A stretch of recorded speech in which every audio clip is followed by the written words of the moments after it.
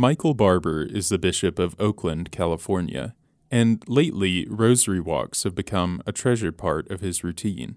I usually go out in the afternoon and say the rosary. I have old clothes on, because it's usually hot and stuff, and I either walk around the lake we have here near our church, or I walk the streets of the city because I like the peace and quiet, and just pray for our city. Bishop Barber was taking one of his rosary walks on the afternoon of May 22nd when he noticed a young man on a bike watching him. And kind of trailing me, stopping, looking around, and it got me nervous. The cathedral, Barber's home base, is in downtown Oakland. Although the city has seen some urban development, the bishop said there are still a lot of empty lots and empty buildings, and a lot of crime. On the street right outside the cathedral, every morning there's broken glass from cars that have had their windows smashed and broken into. And recently, Chinatown is just 3 or 4 blocks from us, and a lot of Asian people have been attacked, thrown on the ground, beaten up, sometimes robbed, but sometimes just beaten up for the heck of it. So when red flags went up in Barber's mind, he decided to act quickly. So I decided to turn on the first available street and start to walk home. So I was a little nervous, so something wasn't right.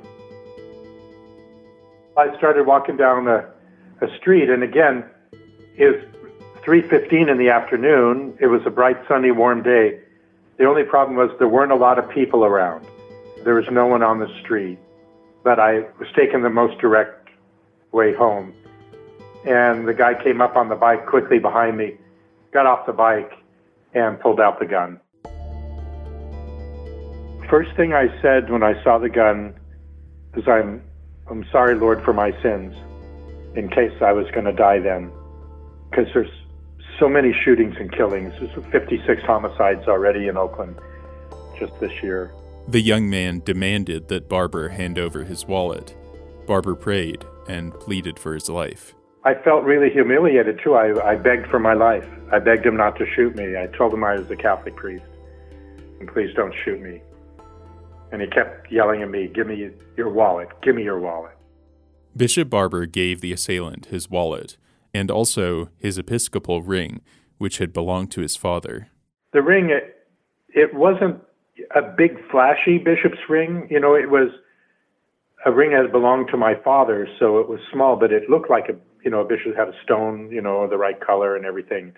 And it was my everyday wear-it ring, and it was the ring that the Archbishop put on my finger when he consecrated me a bishop. Word of the attack on Barber spread quickly. He said it didn't take long for members of his congregation to come and tell him about their own experiences. An old lady came up to me and said, I was carjacked after Mass once. 3 guys came up, they put a gun to me and demanded my keys and took off in my car, and I was terrified.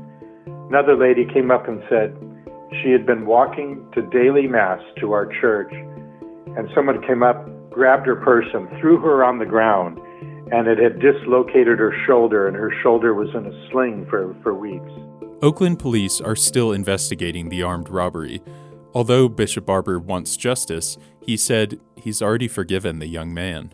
So I don't hate the kid that did it. I feel sorry for him in a sense, like, he seems so young, and yet, why are you doing this? And do you have a mother and father at home, to tell you not to do things like this? And do you have a school? Do you have a job? And he's been overwhelmed with love and support since the incident. We say in the Catholic Church, where sin abounds, there grace abounds all the more.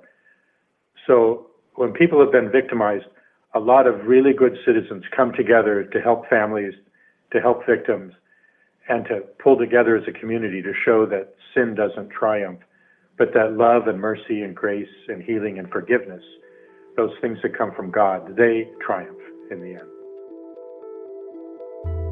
Gun violence and mass shootings have become all too common. In particular, there's been a string of shootings just in the first few months of this year as the country slowly reopens after the coronavirus pandemic. A few months ago, in March, a gunman opened fire at a grocery store in Boulder, Colorado, about an hour's drive from our office. The gunman killed 10 people, including Eric Talley, a Boulder police officer, husband and father, and a Catholic. I covered Eric's funeral back in March, and later in the show, I'll share some stories and sounds from that experience. But first, we'll hear from Archbishop Paul Coakley of Oklahoma City, who leads the U.S. Bishops' Committee on Domestic Justice and Human Development. You're listening to CNA Newsroom, the podcast that brings you the people behind the headlines. I'm your host, Jonah McKeown.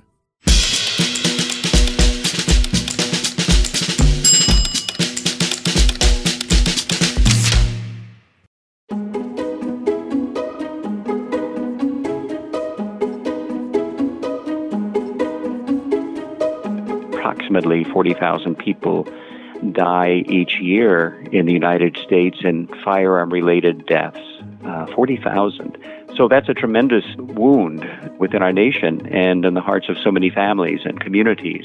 Archbishop Paul Coakley of Oklahoma City leads the U.S. Bishops' Committee on Domestic Justice and Human Development. He's been in that position for about 2 years now, and in that time, he says the committee has devoted a lot of energy to seeking an end to the death penalty. Especially at the federal level, that was something that had presented itself with some urgency in the last 6 months, 8 months, or a year or so. But Coakley said that gun violence has been a consistent and even growing issue for his committee. We cannot help but be very much aware of the frequency of gun violence and the frequency of mass shootings as they are occurring in our country. But the thing that kind of surprises me about that, 40,000 deaths annually, 2/3 of those deaths are actually suicide deaths. 1/3 would be homicides, 2/3 are suicides. So that points to another great crisis that we're facing in our society. You know, a lot of the attention has been focused in the media on the mass shootings, which are certainly a cause of concern for all of us, but the suicide rate points to the level of hopelessness, I suppose, and despair that is driving a lot of these things. Of course, Coakley can't respond to every act of gun violence, but last month he felt the need to respond to a mass shooting at a light rail yard in San Jose, California. An employee opened fire at an early morning work meeting, killing 10 people, including himself, and injuring multiple others.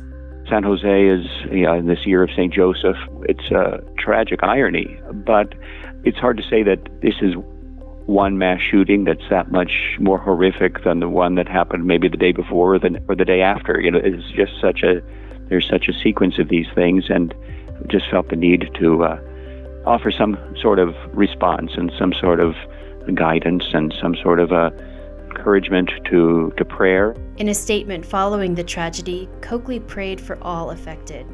He said the shooting was a reminder that, quote, something fundamentally broken in our society and culture must be courageously examined and addressed.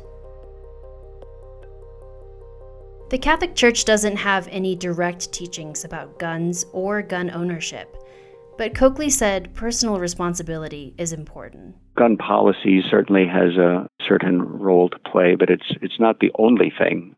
Not many of us have opportunities to shape the policies of our government regarding who can possess a gun and so forth, but we all have responsibilities that we can focus on. If a person is a gun owner, they have a responsibility to store their guns safely, for example, so that those guns could not be misused, fall into the hands of thieves or children who would not be able to use those guns responsibly. So I think personal responsibility is something that we have to take very seriously. But also accountability. Coakley said extreme risk protection orders can play a valuable role in slowing gun violence. The so-called red flag laws, that when people notice that somebody in the community, somebody in the family is acting erratically or seems to be depressed or acting out in ways that indicate that they're in distress, I think we need to be prepared to intervene. And I think that's where sometimes laws like the extreme risk protection orders can really be helpful in terms of preventing people who might be at risk for suicide by giving family members the opportunity to intervene, to get them the help that they need and protect them. Coakley is Archbishop of Oklahoma City, and he said the city's psyche has really been shaped by the Oklahoma City bombing back in 1995. Although that incident didn't specifically involve guns, Coakley said the violence and the horror of that terrorist attack is still affecting the community to this day. At the time, is the worst domestic terrorist act in the nation's history, and so it's a community that still experiences the effect of that horrific act of violence. Families, communities, neighborhoods, individuals have been affected by that. I would point to the Oklahoma City bombing as kind of a watershed moment here that I think alerted so many of our community members to the importance of recognizing the need to get involved responsibly in our community, in our churches, in our social service agencies. And schools. Coakley said Catholic schools have an important role to play in providing the kind of environment where tendency toward violence might be diffused or giving people hope. And, of course, prayer. I think our prayer response, our response in prayer to acts of violence is critically important. As Christians, that's the resource that we have that is probably most unique and most important, the resources of our faith, to pray for the conversion of heart of those who are perhaps at risk to act out violently, to pray for healing in communities where violence has made an impact, so that one act of violence does not lead to further acts of violence. Whatever the means of violence in society, whether it takes the form of shootings, bombings, or capital punishment, Coakley said Catholics are called to be peacemakers rather than perpetuating violence.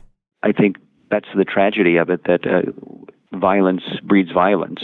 And the irony of the state resorting to capital punishment to be part of a solution.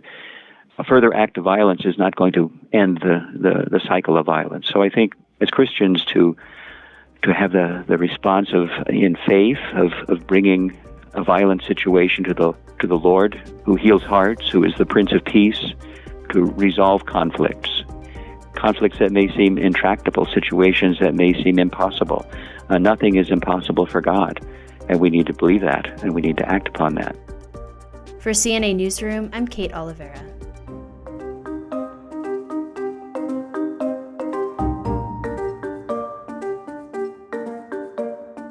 We'll be right back.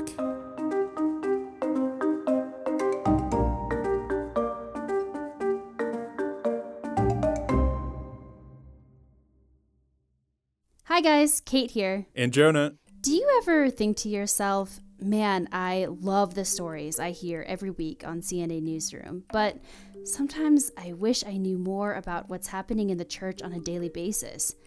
It's okay if you've thought that. You won't hurt our feelings. Well, Catholic News Agency now offers a daily audio news update made especially for your smart speaker. It's called Catholic News, and it's available right now on Amazon Alexa and Google Home. You can listen every day on your favorite podcast app, too, if that's how you roll. Okay, here's how it works. On Google Home, all you have to do is walk up to your speaker and say, "Hey Google, play Catholic News." Here's the latest news.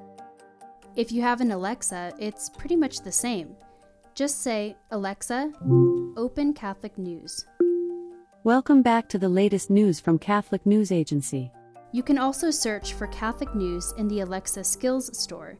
Enable the skill on your app, and then ask Alexa to play your flash briefing. Check out our show notes for more information. And now, back to the episode.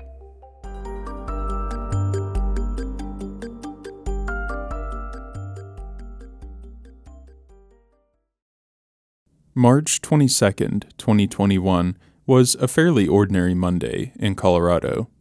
The sun was finally shining after a particularly snowy start to spring. In the wealthy and outdoorsy college town of Boulder, most people went about their business. For the city's Christians, the season of Lent was drawing to a close. Easter was just under 2 weeks away. But then, around 2:30 p.m., shots began to ring out in the parking lot of a King Soopers grocery store. In just a matter of minutes, police are dispatched to the store, and at least 3 officers rush immediately inside. At approximately 2:39 p.m., one of the officers radios in. One of his fellow officers had been struck down. It takes more than an hour for the horrific mass shooting situation to end. By the time the suspect was led away in handcuffs, he had claimed the lives of 10 people. Nevin Studinsky, 23. Ricky Odds, 25. Trelona Barkanoviak, 49. Among the victims was the police officer who charged into the store, Officer Eric Talley. 51. Officer Eric Talley, 51. Kevin Mahoney, 61. Lynn Murray, 62. Jody Waters, 65. Our hearts go out to all the victims killed during this senseless act of violence. Eric joined the Boulder Police Department in 2010 when he was 40 years old. It was a pretty major career switch for him. He had previously worked mainly with computers, doing IT. Apparently, Eric sometimes joked that police work was actually less stressful than troubleshooting computers. Eric converted to Catholicism in 2007. After some initial hesitancy, his wife Leah says that he fell in love with the Mass. Leah has since said that she thinks Eric had always wanted the kind of foundation for his family that the Catholic faith ultimately provided. Mrs. Talley called her husband a man of hidden virtues who touched people's lives in small but profound ways. By the way, we did reach out to Eric's family, but it just didn't work out to talk to them this time. Eric's colleagues at the Boulder Police Department called him an inspiration and praised his bravery. In the wake of his death, many stories poured in about Eric's helpfulness and willingness to serve the people of Boulder during his 11 years as a police officer.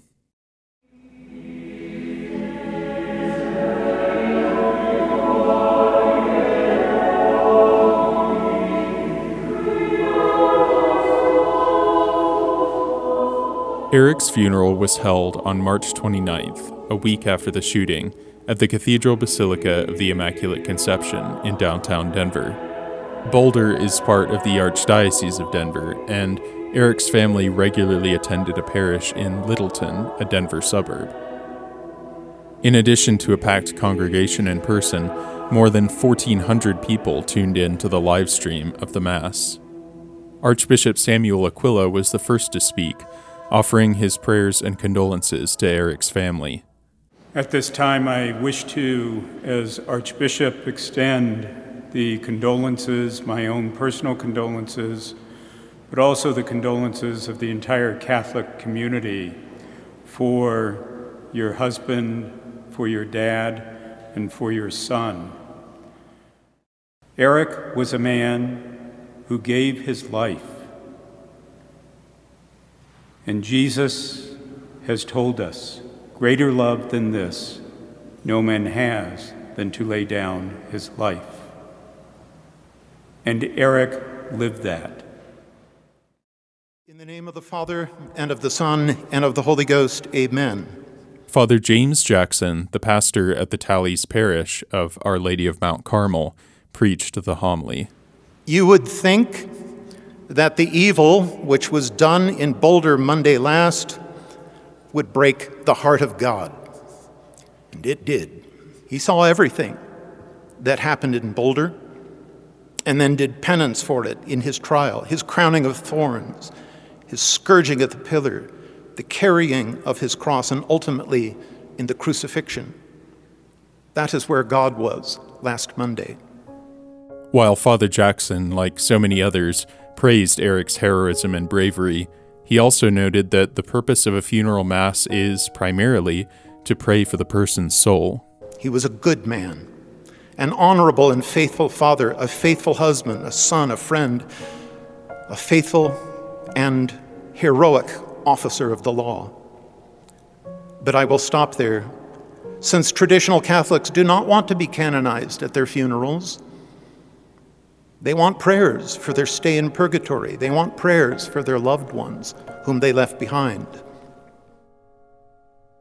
Father Jackson's words about redemption and eternal life, spoken just a few days before the celebration of Easter, served as a reminder of the eternal life that Christ offers to all, even to sinners. What he did for Eric, he did for all. Yes, even for his enemies.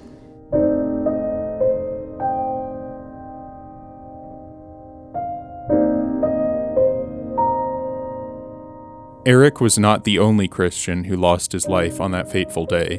One of the other shooting victims, in fact, was a Serbian Orthodox young man, whose small but vibrant faith community in Colorado mourned his passing.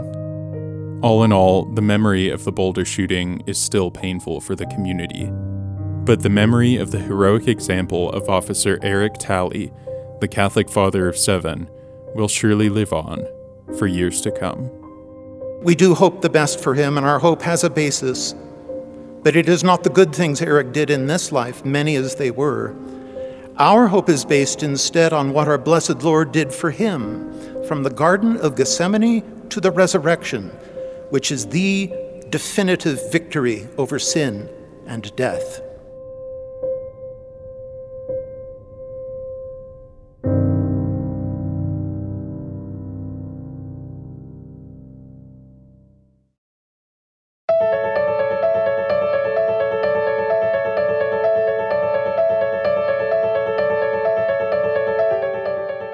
CNA Newsroom is a production of Catholic News Agency, a service of EWTN News.